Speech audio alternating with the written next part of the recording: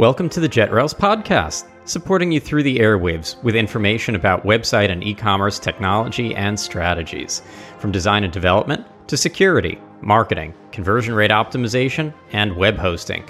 We bring you insights from industry leaders and experts.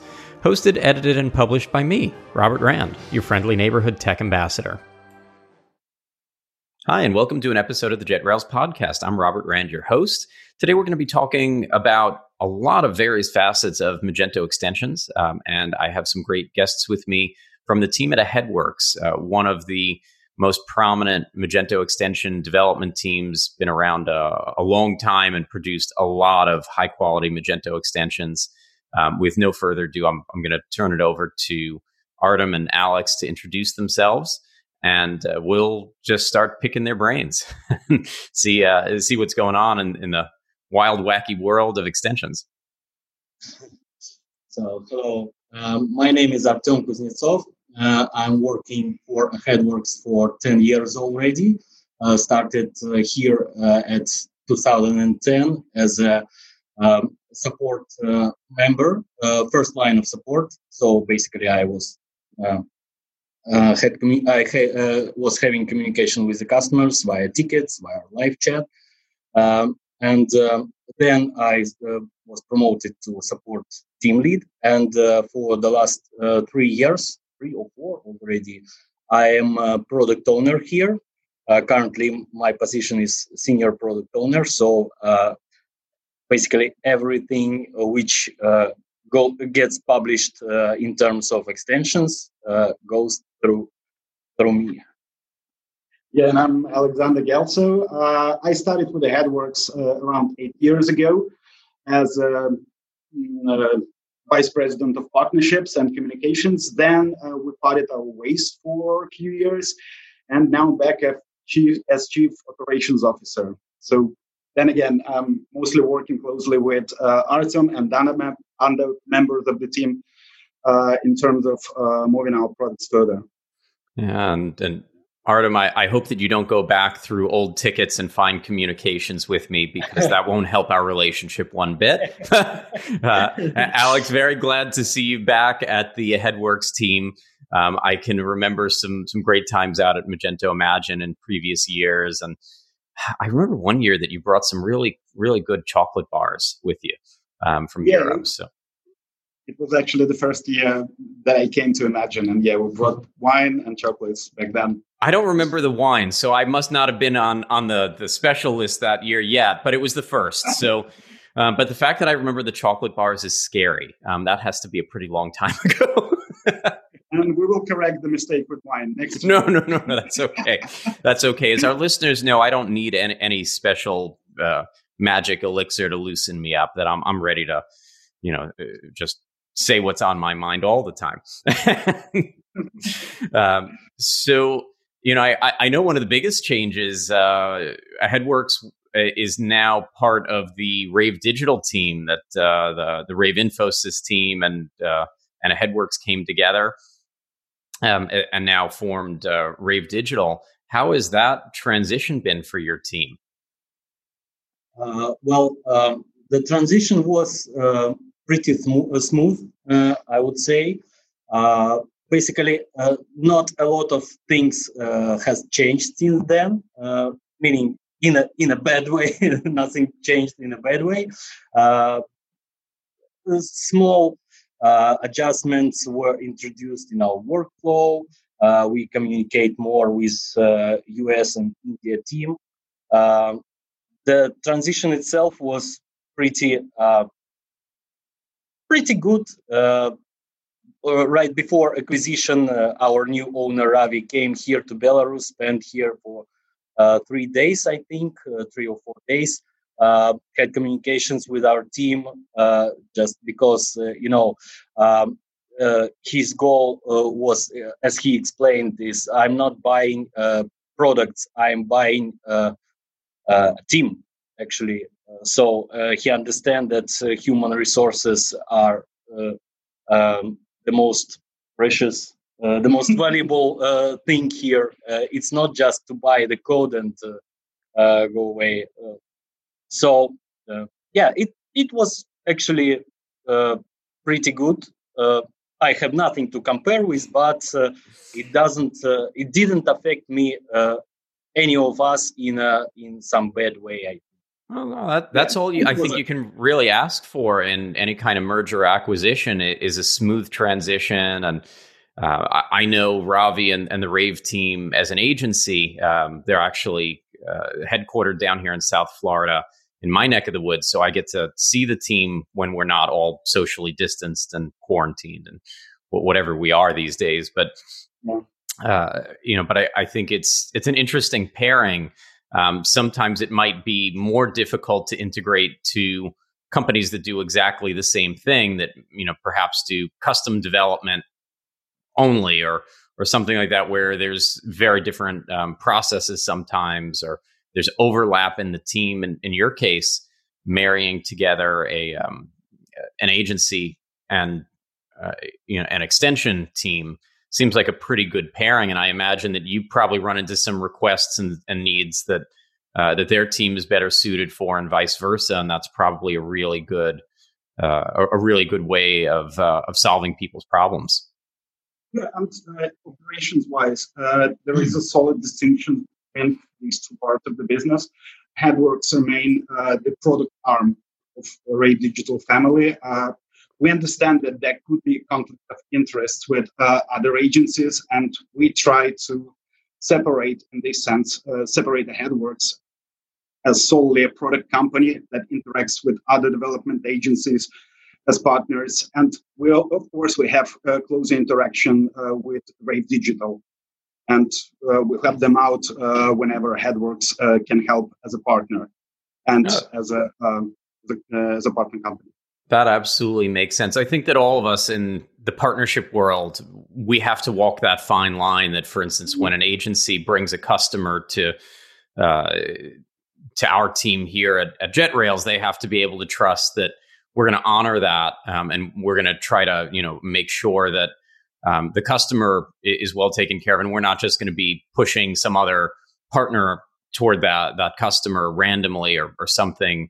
Is something that wouldn't be responsible or ethical.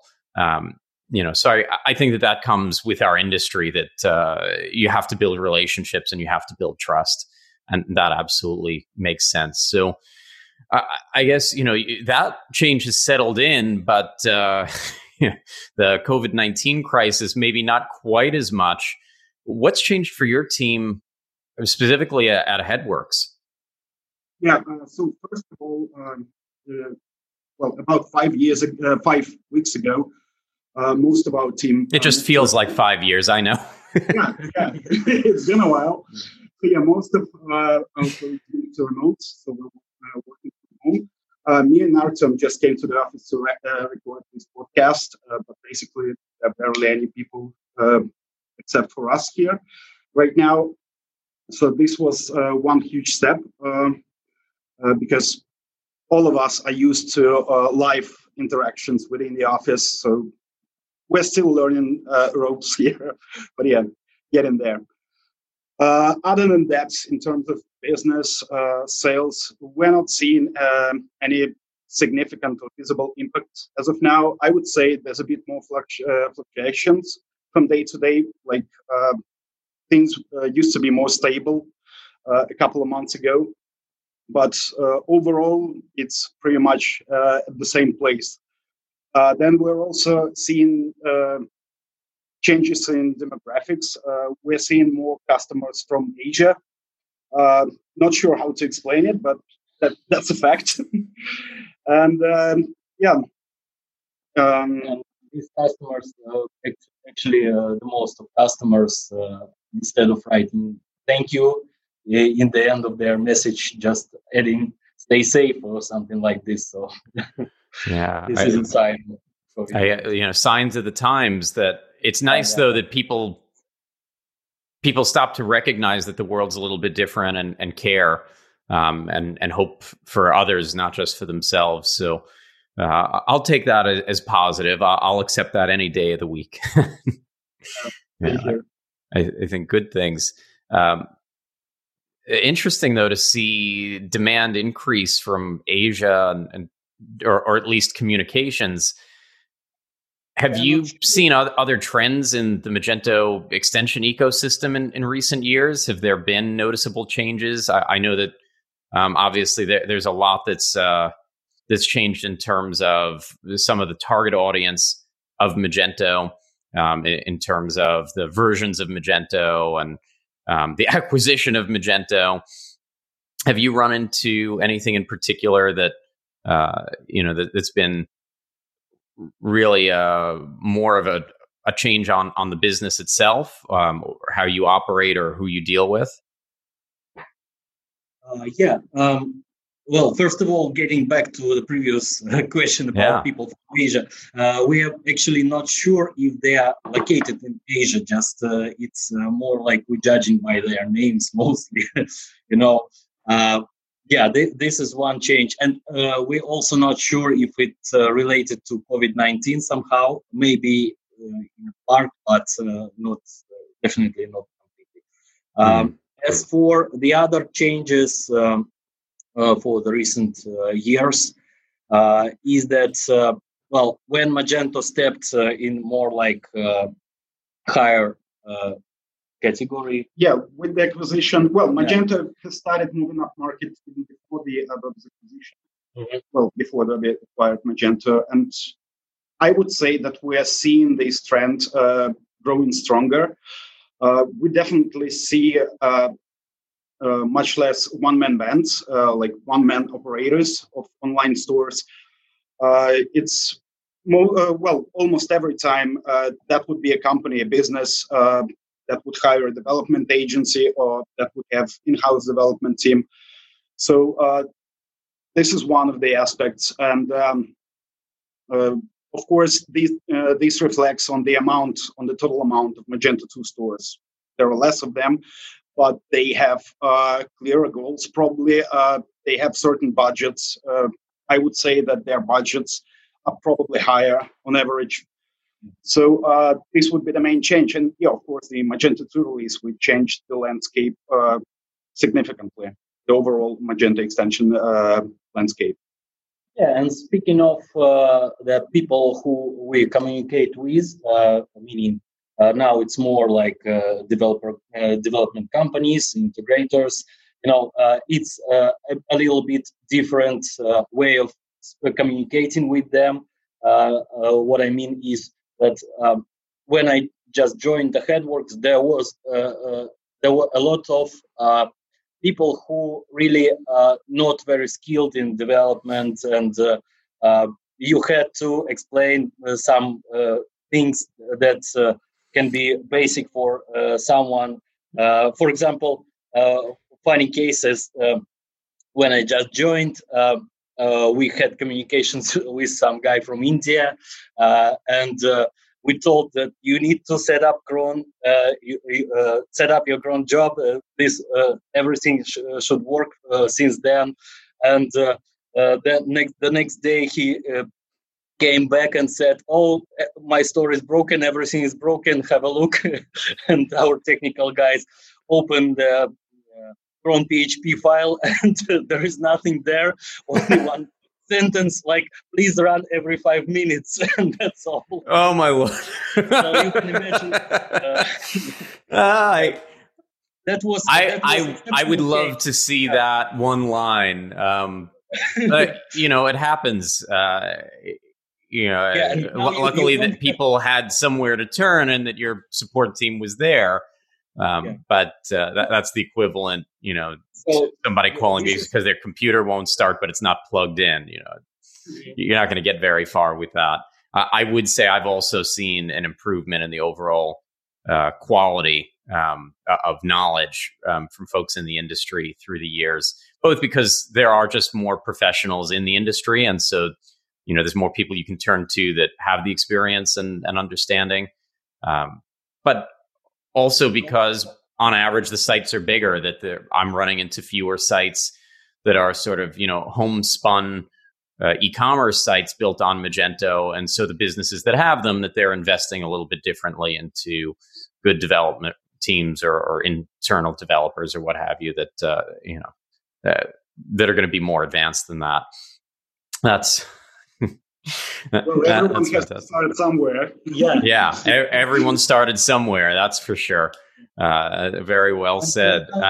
Now the entry level of Magento is much higher, right?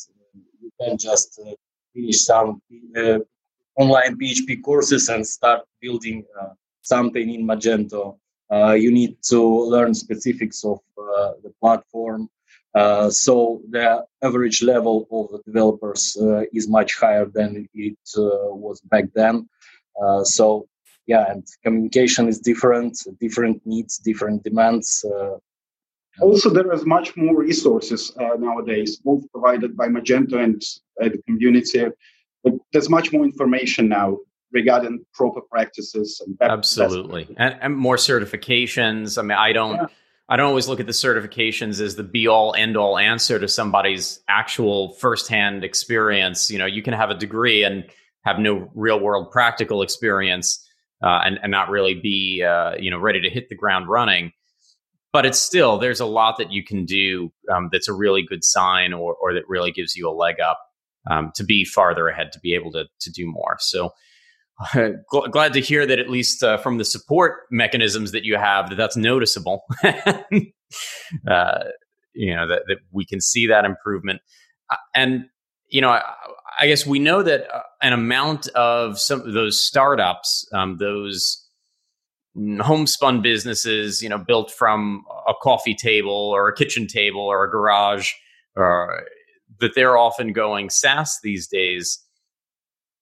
Do you get any feedback from the market on, the users that you work with, why they've stuck open source, why they've continued forward with Magento?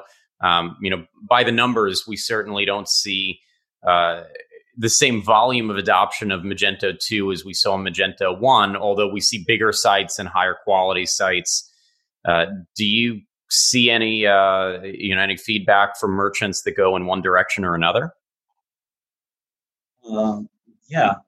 First of all, when Magento started more than 10 years ago, it's 2009, I think. 2009, there was much less options. Did I say it right? Fewer options. Yeah. So if you want to go open source, you select Magento. Otherwise, I don't know, Shopify was already there? Not particularly. I don't remember what year Shopify started, but I don't think it was, well, even once it did, it took a while to come of age. The same with other SaaS platforms, BigCommerce and so on. And some, I'd say, started off a little bit stronger, that there were Yahoo stores, and there's still, to my knowledge, some folks on platforms like Volusion. But, winners and losers over time, you just couldn't meet the business requirements on a lot of those SaaS platforms, even once they did become available. So they were really young and didn't have a lot of apps or a lot of ability. That's true. Financially, for the stores that's starting out there, it may make more sense to go with the SaaS for the starters. But if you have any specific requirements, if you need flexibility of open source, then there aren't many options apart from Magento. Yeah, and I'm going to tie this back to something related to Aheadworks, but I imagine that when I've seen bigger stores try to go SaaS, they often spend a lot of money in monthly recurring fees for the SaaS platform, things like credit card processing that are often baked in. They wind up paying for a lot of monthly apps. And I imagine that you're part of the reason that folks like to stay Magento. Not only is the code on-prem, they have access, they can edit and customize. It's more flexible. They can get more custom with their site, but they don't necessarily have all those long-term ongoing fees where basically they have all these partners sharing the revenue on an ongoing basis. That is true. I heard from many customers that they don't like the idea of paying monthly fee, and just the regular phrase is, don't milk me every month, something like this. So when you buy, when you got an extension, but it's your code, and you are free to do everything with it, modify it according to your requirements, and you don't have to worry about anything that sudden changes.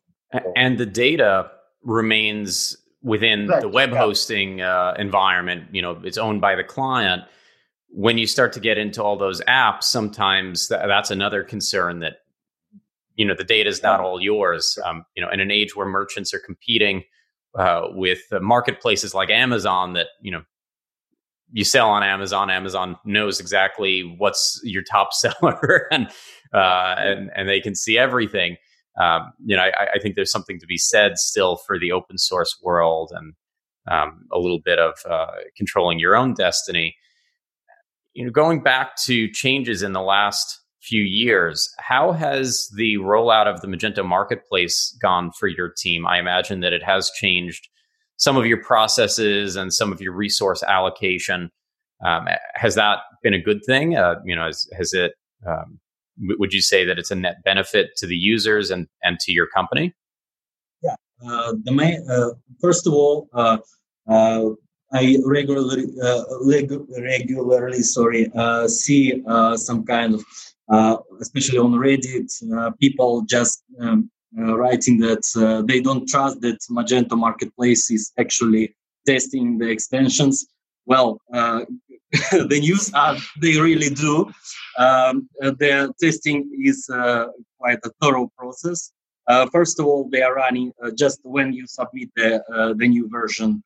They are running automatic testing, and we also in our pipeline also implemented this exact testing practices. Not practices. There are standards, yeah.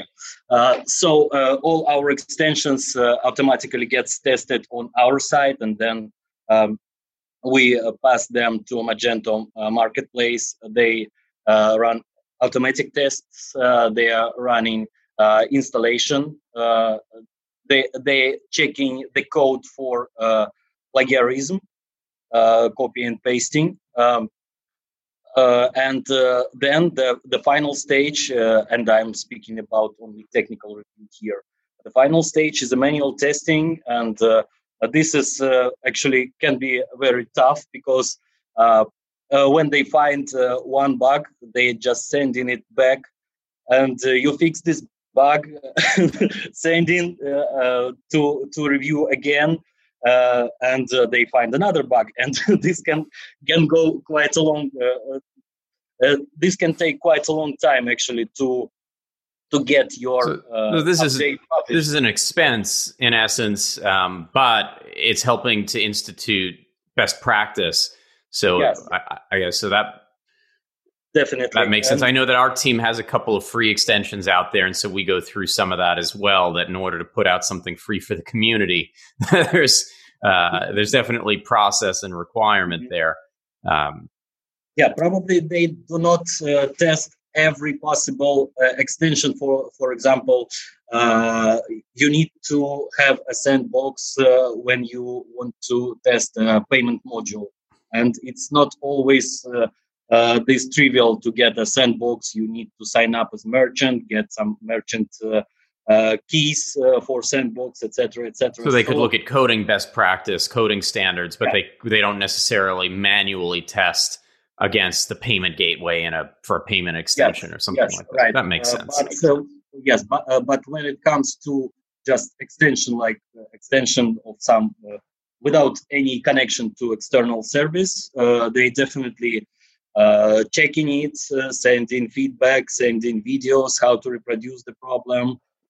Sometimes it gets very tricky when we cannot reproduce this bug, and they can, and they send video. We do the same, and nothing is reproducible. It comes down to specifics of environment where they testing. So, but you cannot pass this manual stage anyway. At least I think maybe this they have separate approach for different tiers for partners. It should be more thorough review. I don't know, but for us, this is tough reality. Yeah, there's no skipping it. Not actually tough because when the extension gets published on Marketplace, it means that it's like a quality seal, something like this, and and that was a big part of going from the original Magento Connect site to the Magento Marketplace, where I used to call Magento Connect the Wild West, because merchants would find something there and they'd think, oh, it's listed there, it must be okay. They didn't just randomly find it in Google. Well, no. It was just basically a directory of listings. People could put up whatever they wanted. And I guess that's another net benefit to the marketplace, that they're doing a marketing review. So for better or worse, they're also reviewing what the content actually says, and hopefully to some extent trying to keep it a little bit more standardized and honest and valuable, making sure that certain things are disclosed one way or the other. So some net benefit. And this from this perspective, meaning if you pass Marketplace, then it's a quality sign of quality. So I can tell that all our extensions for Magento 1 are currently listed. Magento 2. For Magento 2, currently listed on Marketplace, and and if you go and check just like go to Magento Marketplace, check the 2.3 version, and you will see that a lot of extensions by Headworks on the very first page. So we're taking proud of it. A lot of hard work there. Would you say, thinking about Magento 1 and 2, at the patches that have been put out for Magento 1 in recent time have been pretty minimal and mundane, small patches? Most of the work that your teams had to do in terms of upkeeping extensions, would that be mainly the Magento 2 extensions, because there's just not much change to the M1 extensions one way or the other? Yes, pretty much. And like the vast majority of our resources are going with Magento 2. There's not much support of Magento 1 extensions. I would say that there aren't many sales as well. Like the people, I would say that the way it looks from our end, M1 merchants are not actively looking to expand the current functionality of their M1 stores. So with M2, it's a different story. Yeah, M1's an old car. They're not going to put a bunch of new parts in. They're just going to maintain it and keep it running. Yeah, and so in terms of support requests, it's also kept to the minimum.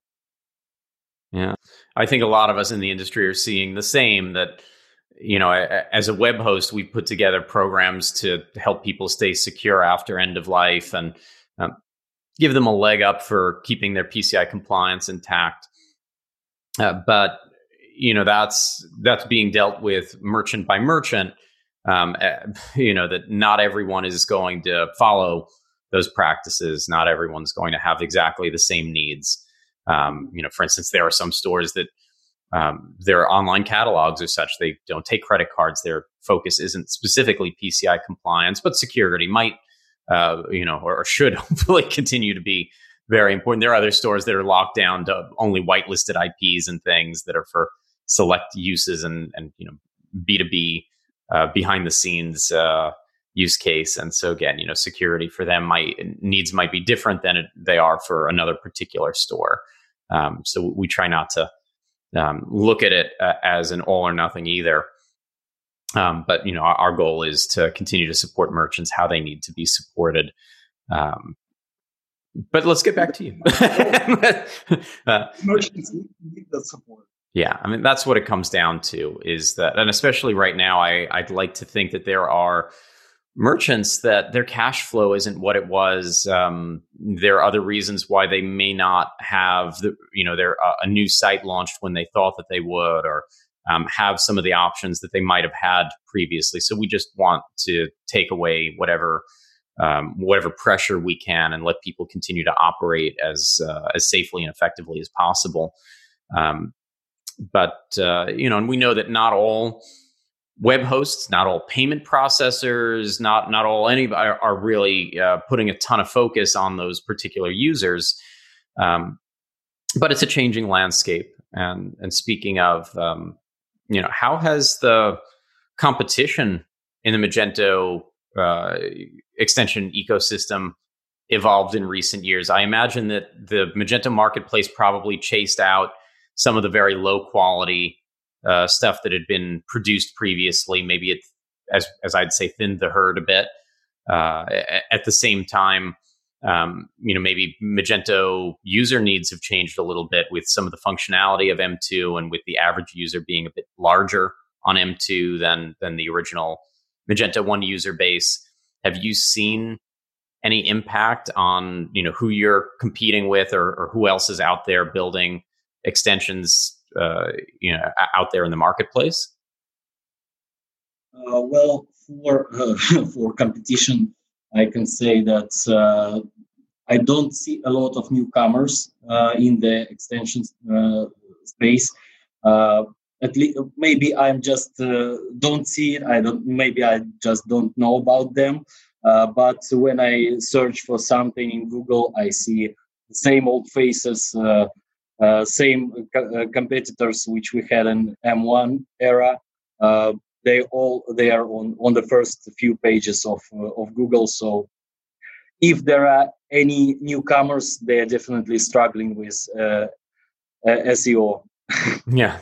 Well, and I imagine that, when you have a team like yours, the merchants have often been on the platform for a while. The developers have certainly often been part of the ecosystem for a while.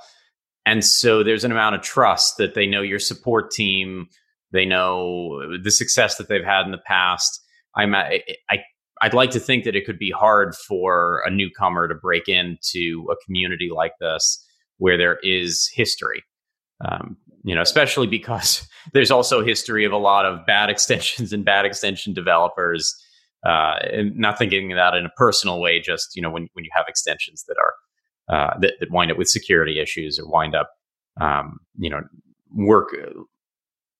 having a lot of conflicts and that don't get worked out very well. Things like that, a lot of wasted dev time and support time, and I guess people don't want to be burned. And the cost of a mistake is higher now. So yes, yes, higher than ever. Especially because I think more users are following best practice. They're doing things in a development environment, pushing it up to staging, publishing it up to live. So they're testing it in different stages. That process takes more resource. And if it's a bigger site, if there is a bug or problem that makes it up to live, that's going to have a bigger impact. More traffic, more sales impacted, whatever it may be. So I guess that all makes some logical sense. How has the breakdown for you remains, considering that on average the merchants might be larger, when it comes to Magento Commerce, Magento Enterprise Edition, and the Community Edition, Magento Open Source as we now know it? Yeah, we'd take in terms of sales, in terms of amount of orders, 80% would go to Magento Open Source, and about 20% would go to Magento Commerce. It's been pretty stable for the past year, so I wouldn't say that there are any drastic changes there. But yeah, that's overall the picture that we see. And thinking in that vein, I know that Magento Commerce extensions, the enterprise extensions, typically sell for a little bit of a premium. Is that because you're going to sell maybe 1 out of 5 or 1 out of 6 extensions are going to be enterprise, so there's less volume, so you have to make up for it in some way, or is there some logic that specifically goes through how you price community versus enterprise, commerce versus open source? Yeah, that as well. First of all, the market itself is smaller. Of course, they have bigger budgets, but the amount of Magento Commerce merchants is smaller, way smaller than Magento Open Source. Then also, we still need to test our products thoroughly on Magento Commerce. And Magento Commerce has its own unique features and architecture particularities that we also have to take in account. Also, in order to have access to Magento Commerce license and Magento Commerce code, we need to be a partner, and we need to pay partner fee on top of everything else. Yeah. And we need to keep maintaining that high level of quality that we're famous for. So all these coming together, yes, it results in somewhat higher prices for Magento Commerce licenses, but we're thinking about lowering all of our prices all the time. It's just that we're in a very competitive market, and it's not like it doesn't occur to us that it'll be great if we could charge less.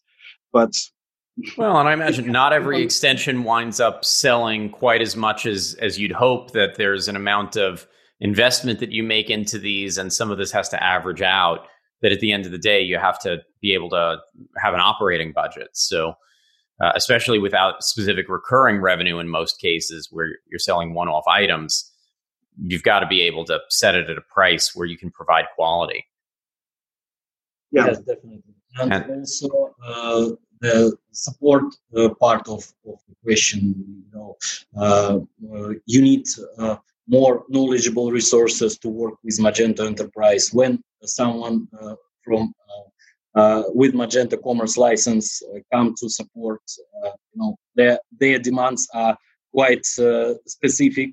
You need to have some certain amount of knowledge just to understand what they want to do. They speak different language. They have sometimes they have a very special vocabulary, especially for B2B part of business. So it's all stacks with it's all stacks, and in the end we've got some amount of Magento Commerce clients, and we need to put a lot of effort just to support this, to offer the proper level, to offer a proper level of support to them. Yeah. The one that enterprise great companies would expect. Yeah. Yeah. I imagine that they're also expecting very fast response times compared to maybe definitely a smaller store that can wait over the weekend. In some cases, they're really looking for very fast turnaround time. With keeping commerce in mind, I know that some of your extensions add functionality that comes with Magento Commerce. I imagine that helps out a lot of smaller users that that aren't yet at a point of going to commerce, that don't have that budget, or that a cost benefit analysis of going to Magento Commerce, it's just not going to align for them. That commerce is great when it's the right fit. Open source is great when it's the right fit. Are there particular extensions that you think help to bridge that gap, to help some of those smaller open source users have some of those commerce style features? Reward points, gift cards. Recently, we started to work on B2B line of products. Of course, we don't compete with Magento. Of course, yeah. Enterprise, because it's not the point. The point is to help smaller businesses to grow. And then possibly get on Magento Commerce. Yeah. Yeah. Why not? Yeah. I mean, we run into the same. We host Magento open source sites. We host Magento Commerce sites, but we don't necessarily see it as a pure competition with Magento Commerce Cloud, for instance, that they're very different products. Our support team picks up the phone in 10 seconds for anything and everything. The style support that Magento Commerce Cloud provides is differentiated. So we wind up with folks that have more of that high touch monitoring and maintenance and management, support need. The same way that we auto scale horizontally and vertically, we take on categories that they don't, like CBD. We deal with compliances like HIPAA that they don't.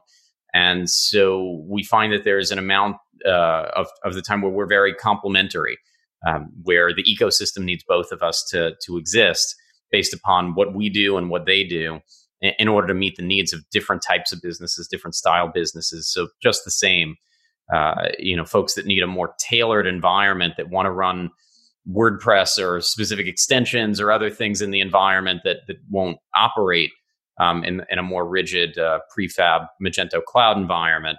They need an environment that's going to architect around them, like JetRails will provide. That's not everyone. And so we do try to make sure that, we're there as part of the Magento community and ecosystem and not in conflict in any way that, we don't think ill of anyone, I hope.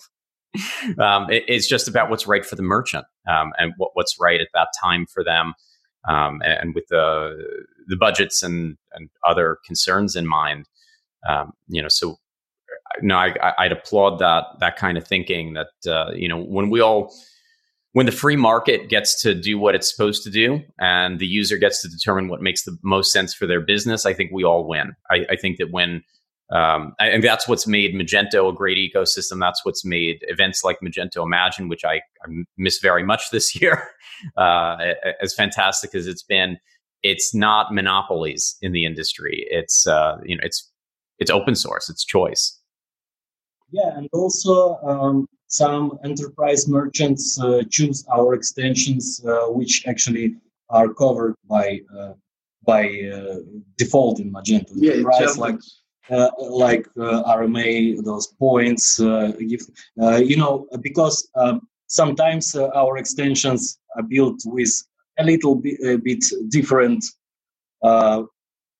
strategy in mind, or for example, it offers some features that lacks in Magento Commerce. So, and there is not popular enough demand for Magento to seriously consider including it. They can't be working on everything all at once and meet every possible need. There's also, I imagine that there are some people that upgrade from open source to commerce, and their data is sitting in one of your extensions, like gift cards or such. And it makes more sense to continue forward with that than to try to transform and migrate the data into the Magento Commerce feature set. So if you're sitting with reward points and in a HeadWorks extension, that it might just be easier to continue to use in a HeadWorks extension, even if you go to Commerce. Just about, again, it's a cost benefit analysis. What's going to work out for that user? What's going to be the most cost effective and logical for them in that moment? In some cases, sticking with what you've already been doing can just be advantageous to the business, even if you're upgrading your software to Commerce. And then again, everyone wins. Yeah. Were there extensions that you found? Mm-hmm. Yeah. I was just wondering, as you made that transition from Magento 1 to Magento 2 in terms of a majority of the business and demand and such. Are there extensions? I know a lot of your catalog had to have moved from M1 to M2. Were there some that didn't move forward because Magento 2 just handled something natively, or that you moved forward from Magento 1 to 2, but the demand just wasn't the same? Any particular experiences in that growth in the last 4 or 5 years of really changing the focus to M2, which sounds like it's the same thing, but it's just not? The best example maybe it's minimum advertised price, which is included in Magento now and fulfills most of merchant need, I think. Also, multi-source inventory. We didn't have this back in Magento 1. I believe we considered this, but didn't make it. And now we've got MSI built in for everyone. So also, speaking of extensions which were built, we knew that it will be the case, but still, Ajax Card Pro extension is not that successful as it used to be back then, just because when it was like Magento 1.4, Magento until Magento 1.7, I believe, it wasn't many themes with responsive design and so on and so forth. So you couldn't get rid of page reloads unless you've got this extension when you add something to cart. And then themes evolving, Magento 2 evolves, and now you basically have this add to cart feature without page reload. So this extension gets obsolete, but it's normal. It's just everything evolves. So yeah. Well, and I imagine there's probably some extensions that you put out, like, you mentioned MSI, the multi-source inventory, that didn't come out with 2.0. So, there are probably things that you brought over, and that eventually, as new features have been released for M2, that the need for an extension might have changed. So I guess that's always got to be part of the business plan, is that you have to expect the unexpected as the roadmap evolves and as new features. But the good thing is that when you've got MSI now accessible for everyone, not only Magento Commerce, you can build something on top of MSI, and this whole another story, and it's actually good. So I don't see any problem here. Same question goes for what happens when Magento adds something new and you've got extension for it. Well, that's okay. I imagine that's happening with, even in some cases, people building custom extensions or things that are going to work with the newer PWA Studio, folks building things that are going to work with some of the Magento B2B features that were released a year or two ago, which are still rather young, just like MSI is still rather young. So I guess that some of these, they probably open up opportunity as opposed to closing doors. That's really an interesting way of looking at it. Yeah, Magento raises awareness with such releases. More merchants realize that they actually need these features. Some merchants, like B2B merchants, they didn't even consider Magento as a choice, as a platform of their choice before Magento started moving in that direction. And then again, everyone wins. And apart from building our own B2B functionality, we can also expand on things that Magento provides. We can cover more use cases here. We can be valuable to more merchants. Yeah. And, I know one of the extensions that I expected, perhaps erroneously, to go down in demand was Magento 1 had a 5-step checkout. Magento 2 natively offers a 2-step checkout. And, so I just assumed that some of the 1-step checkout extensions wouldn't be as popular, but I know that that's well showcased on your site. What's the experience been with that?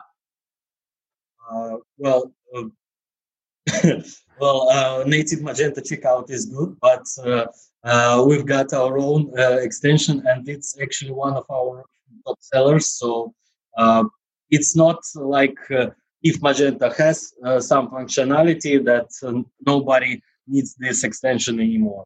A lot of businesses have their own requirements, and if our checkout satisfies their requirements, that is good. Also, in fact, some merchants customize our extension, our 1-step checkout, so it looks like old 5-step checkout in Magento, because it's actually it worked. Yes, it worked because if you think for merchants know their audience, right? And for older people, maybe it's easier to go step by step instead of just seeing this whole. Because depending on the device that someone's using, you have the data and your analytics, and you can test. You can. I mean, it's not impossible to collect data on both and see what's going to perform over time. So that's really interesting. If you take any piece of functionality that Magento offers, it's almost never one size fits all, especially when it comes to Magento. Like, many businesses have their unique needs, and they need to cover these needs one way or another. Yeah. And so if one-step checkout is still, a top seller, an in-demand extension, what else is really in demand from your experience? So whatever you're willing to share on that topic, have you seen that some of your other extensions are really, continuing to go strong for you and really meet the demands of the market? Well, blog extension is another top seller, and actually this one is especially popular in enterprise for enterprise merchants. Many of people are moving from WordPress blog to our extension. Just I guess because it's a good fit. It works with page builder, and you've got all the data in the same box. You don't have to worry about all these security problems, which is WordPress notoriously famous for. Actually, at least it used to be famous for. I don't know about what's going on there now in terms of security, but I'm in the middle of writing up for a partner a blog post, an article on WordPress security, and I'm already over 3,000 words. It feels like it's turning into a term paper. So I can understand where you're coming from. Just like Magento security, I think any of these CMS systems come with their own security challenges, and so you really do need to step up to the plate with them. And there's maintenance and monitoring and management of the platform. So I'm with you there that it makes absolute sense that for a lot of folks, if they just need a blog to leverage a system like yours. Yeah, especially because our extension better integrates with Magento. You can one database, one database. You can put the products and with add to cart button right into the blog post. There's a lot of things which can be of good use for merchant, not only enterprise merchant but also community merchant. Next, also we've got advanced subscription products, which is my favorite product of all. It's very complicated, but I can tell that this is one of the best extensions in the ecosystem. One of the best subscription extensions, one of the most featured.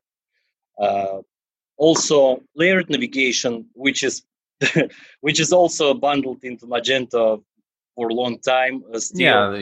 Faceted search with search filters. It's pretty much a requirement for any site that has any serious volume of product.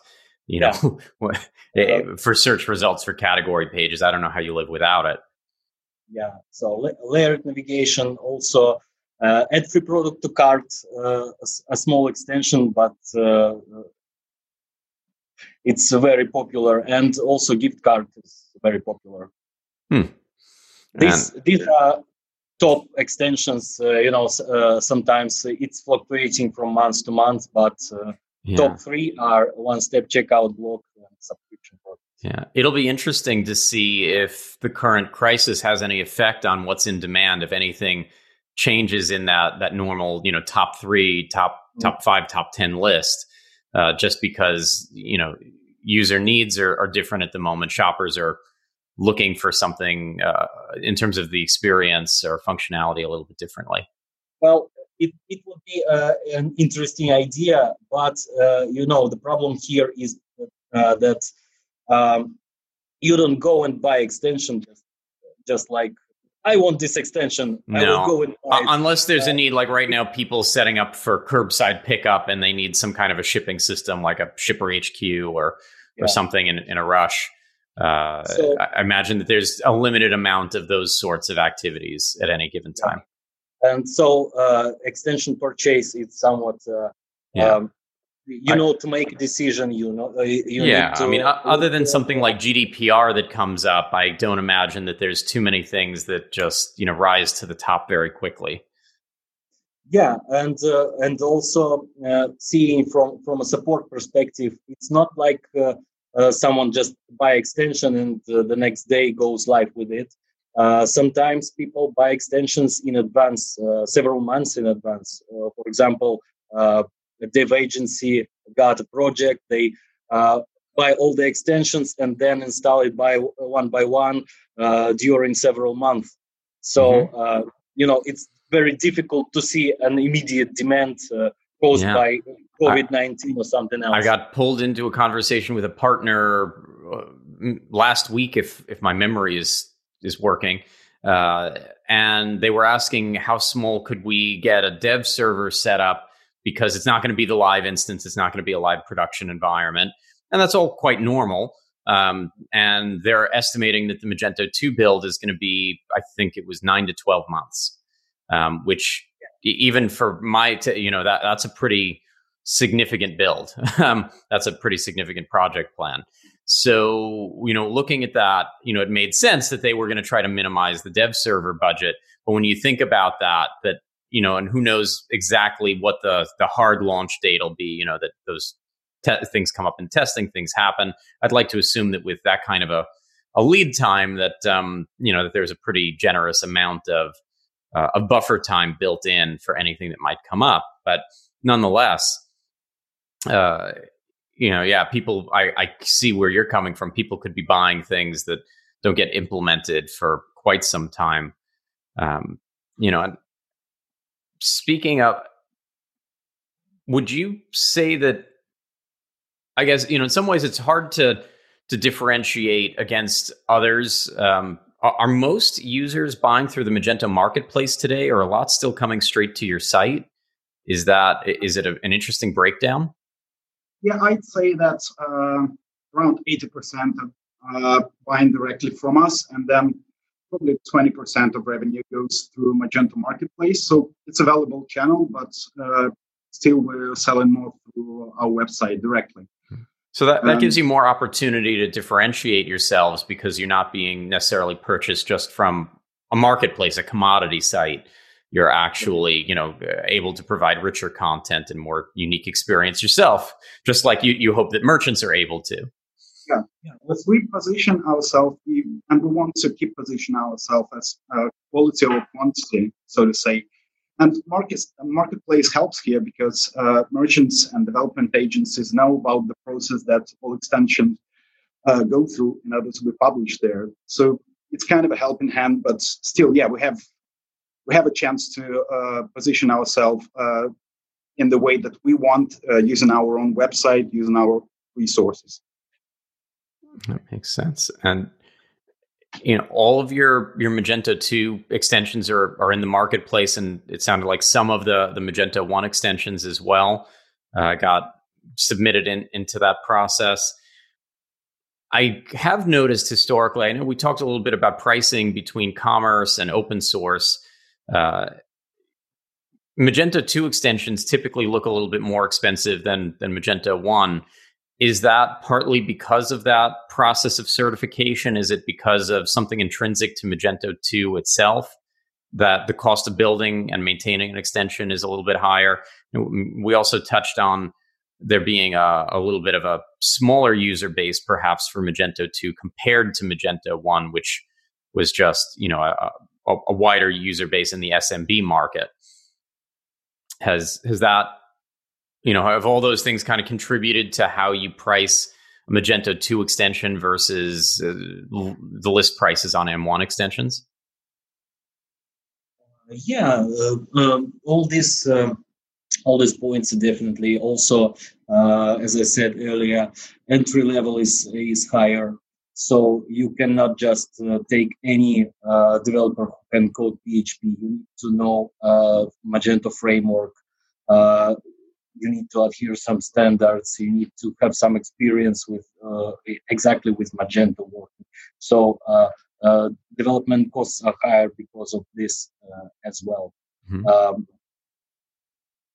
So maybe you could buy a car a little bit cheaper in 2008 than you could in 2020 because now you have to have a rear view camera built in and, and airbags and all kinds of things that, give or take, what was required as a hard requirement in vehicles. It's, different emission standards that you've got to account for some of that. It's It's interesting how that whole process definitely. works. The platform got more complicated. You need to consider such things as GDPR compliance. Obviously, now obviously, so it's the development is more complicated. You need to consider compatibility with Magento Enterprise, Magento Commerce platform. Even if we don't support some particular feature which is specific to Magento Commerce, we still need to be sure that nothing gets broken if it will be installed on Magento Commerce. So, and because a lot of these things are so open, because they're meant to be customized and edited and to really be able to fit the wide range of users.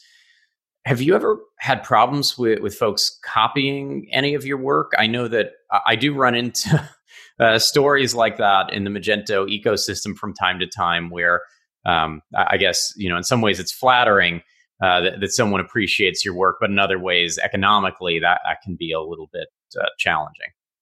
Yeah, that used to be a problem with Magento 1. I think there are even a few public places where you can find some information about us being copied. Like we did some claims, there were some wars.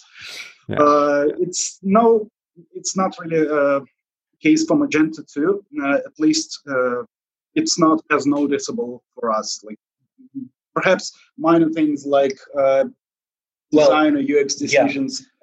It used to be the problem when someone just buy an extension from us and rename it and sells it as their own. And sells it as their own. Very nice of them. Yeah, that's a good way to do business. Some cases, and spend some time just checking constantly Magento.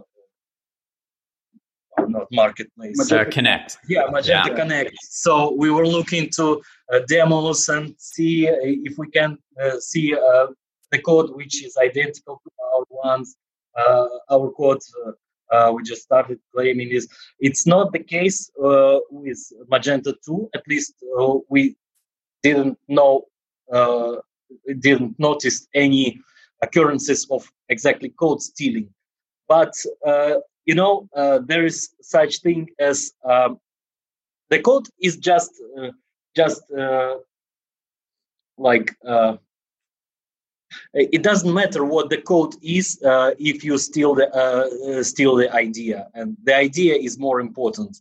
And sometimes I see that not only so people copying some functionality and put it in their extensions. You can just see. You can take any extension. I think in the Magento ecosystem, like RMA, for example, right? The purpose of the extension is clear, but when we come up with some feature, we do customer interviews. We just gain the knowledge why this feature is important, etc., etc. And then we see that someone just copied without understanding what this feature actually does. So just putting some button or enabling some feature is not enough. You need to understand the reason behind this feature. What is needed. So it's sometimes it's clearly seen that someone just took the idea without understanding why is plagiarism doesn't often work that well. Yeah. You turn in that book report in school and you never really read the book. That's hard when the teacher asks you a question. Very hard to support the extensions, I imagine, if you're selling something that you didn't write. Speaking of what the extensions actually do, I brought up GDPR earlier, and that's a topic that we hear a little bit less about today, but it's one that I actually wonder, what does a GDPR extension for Magento actually do? I understand the purpose of GDPR, and I happen to know a lot of the mechanics of it, a lot of the hard requirements, but what does an extension actually solve when it comes to GDPR? When it comes to GDPR, So you know that GDPR is set of rights which allows a user to have something to be more in control of their data. Yeah, right. In control of their data, and our extension covers some of the rights. In total, I believe there are in total 14 rights, and we cover a right to be forgotten, which is basically you can demand to erase all your data. The right to access information, so that you as a user can just ask what information about me have you got, and the extension provide this information, helps to provide this information in a human readable form. Also, there is a right to transfer the information, which is kind of right to access, but it's helps the extension provides to helps to provide this information in machine readable form in XML. And also it collects customer consent for data processing. Again, about so GDPR, it just does one little thing, huh? Yeah, lots of moving parts. Yes. Again, getting back to the ideas. So when GDPR just was coming into force, there was a lot of misunderstanding. What should merchant have? What extension should do? And there was some decisions made by other companies which are quite strange. So, for example, if a customer wants to erase their data, the extension would just erase everything, including sales orders, which is. But you should keep the sales data for other subjects like. So there are some laws that are higher than GDPR, for example, law that prevents money laundering. If you just delete all sales, you cannot do this, and this law says that in Europe, at least, you need to keep sales data for like 10 years, and it doesn't make sense if extension just even if it's not if it doesn't delete the orders themselves, it just corrupt all the data, so you cannot see who purchased it, purchased it. Yeah, because it's all related data. It's a relational database, so I could see where that's going to become troublesome. Yeah. That's interesting. I haven't actually heard that particular issue before. And this is quite a good example about those who made their homework and those who not. Yeah. So, so we did read all this GDPR regulations. Yeah. Document, yes, and the other people just read some blogs, which. Was copied someone else. Yeah. Yes. Yeah. So this is exactly a good example of copying without understanding. Yeah. Look, sometimes it's people wanting to hear what they hear, or they stop reading before they get to the end. I suppose we run into some of that with different compliances, and people want to think, I'm using this secure payment gateway, and so I'm PCI compliant. Well, if your site's hacked and takes over the site, before the checkout or something else, doesn't mean that you don't have some implications, and that that the payment industry, from Visa and others down, are going to be very happy with you and really want you to continue to run credit cards, and that they're not going to look to fine you or do anything. That there's there are things that are required of people to play by certain rules.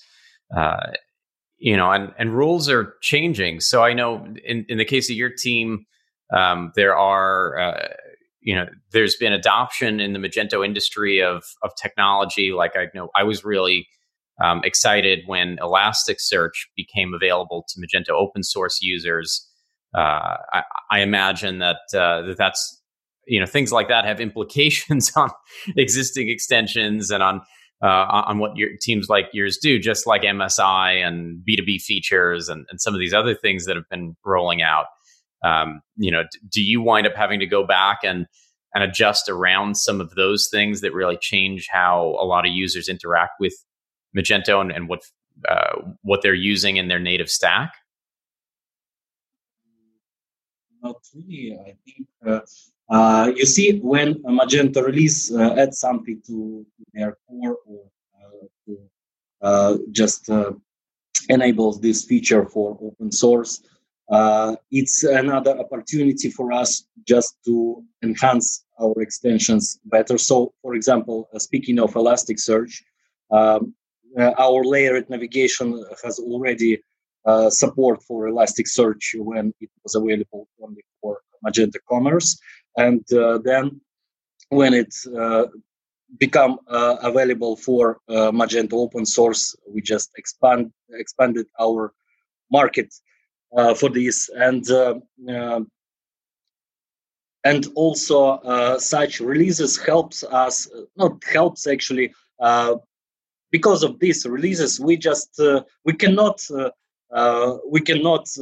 protest and do anything. You cannot stop the train, right? So we just have to adjust our own roadmap according to this.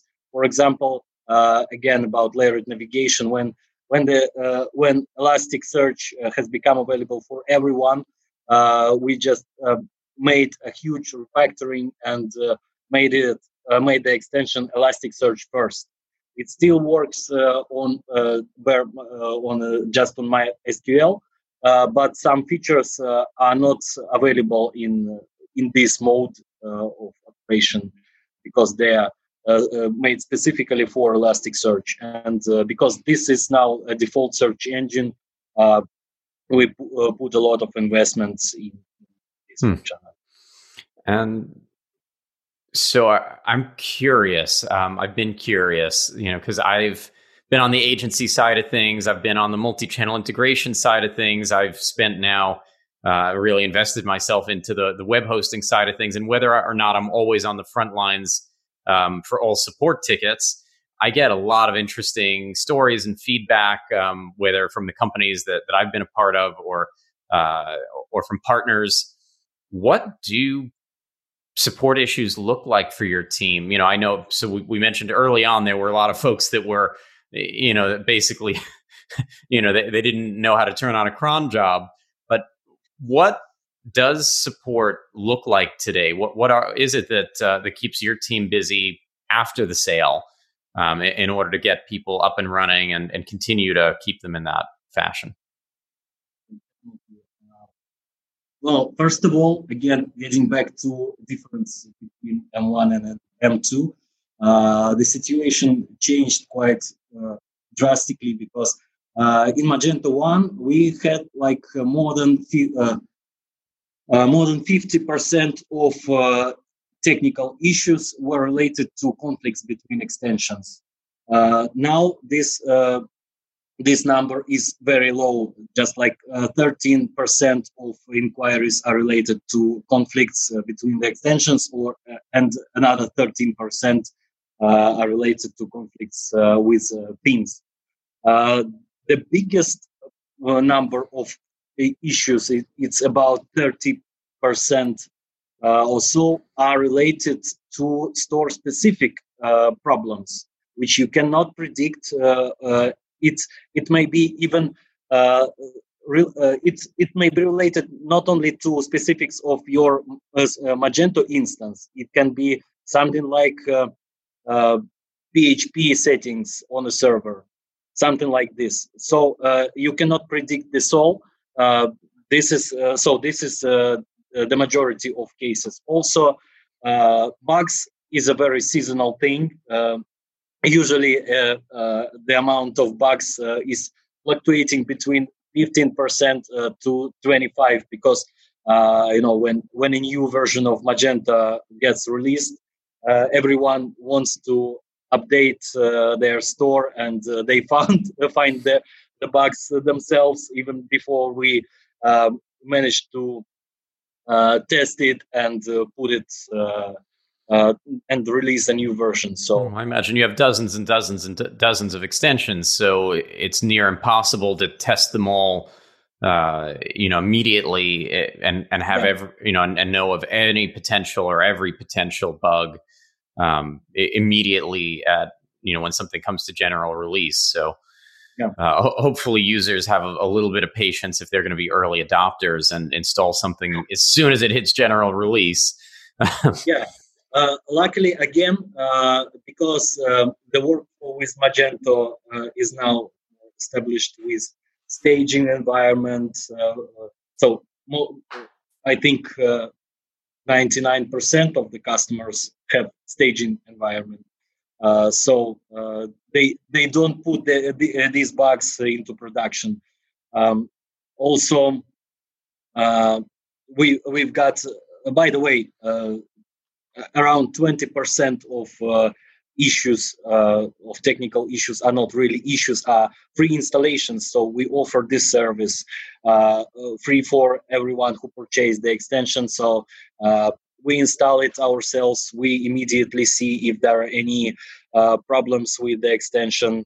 So it gets fixed right away. And if there is some problem which should be added as a fix to the next version, we do this. So and so if your team is helping in these regards, especially maybe pre-installations, things like that, are there other times that support winds up being free or somehow included? What does the normal support window look like for an extension?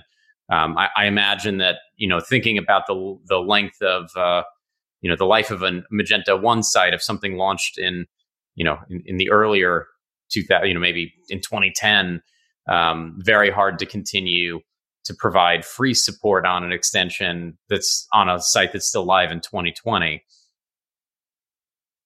Apart from free installations, we offer 90 days of free support each of our extensions. That's the minimum. Customers can also extend it up to 60 days and then extend it even further.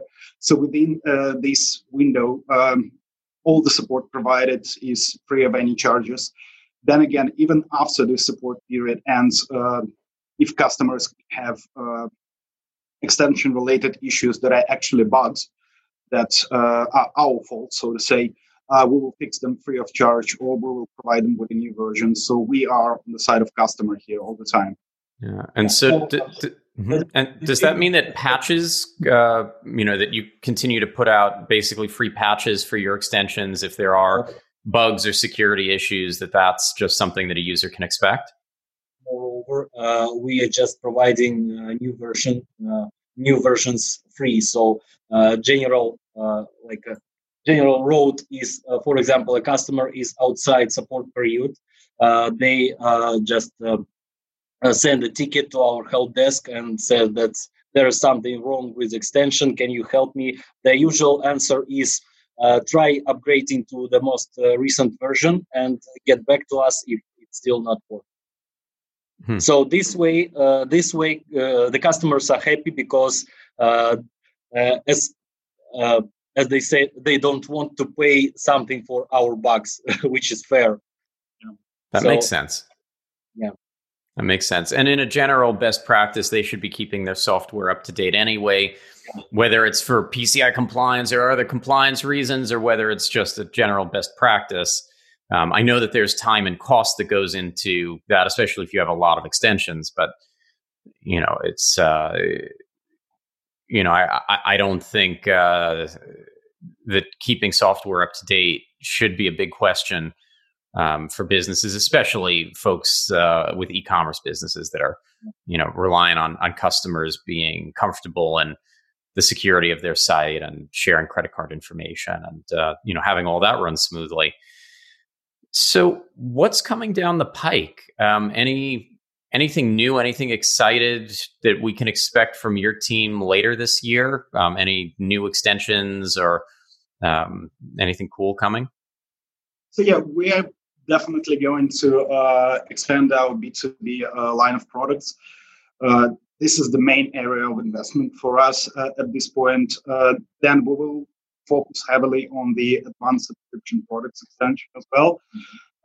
This is something that we see success with, and we want to further capitalize on it.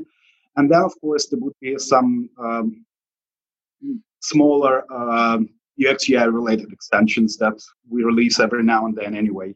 Yeah. So yeah, that's our plan. Yeah.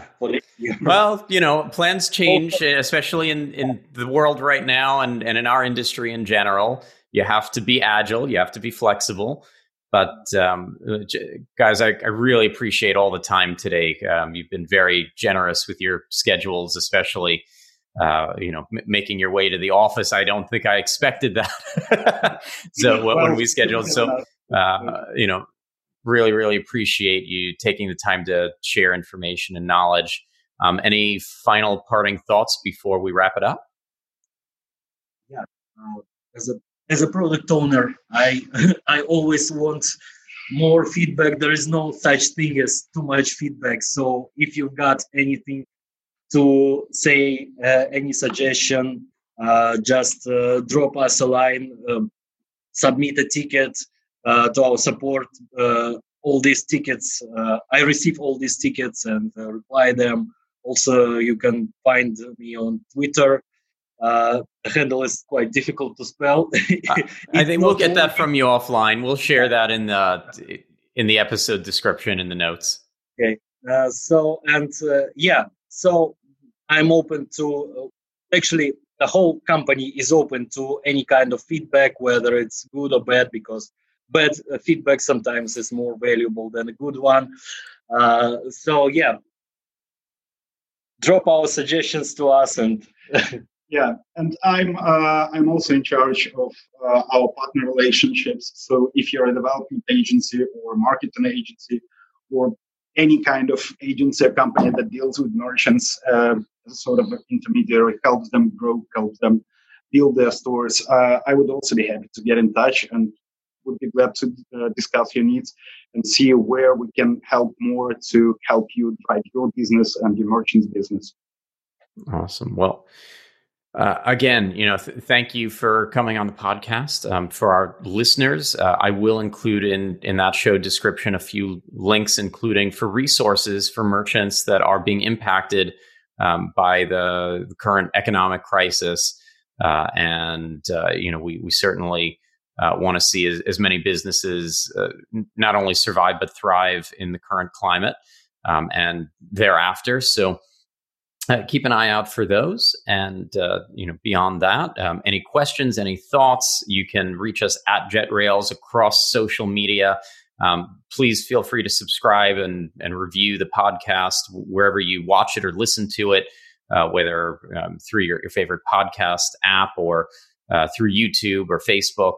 And, stay safe, stay healthy, and happy selling.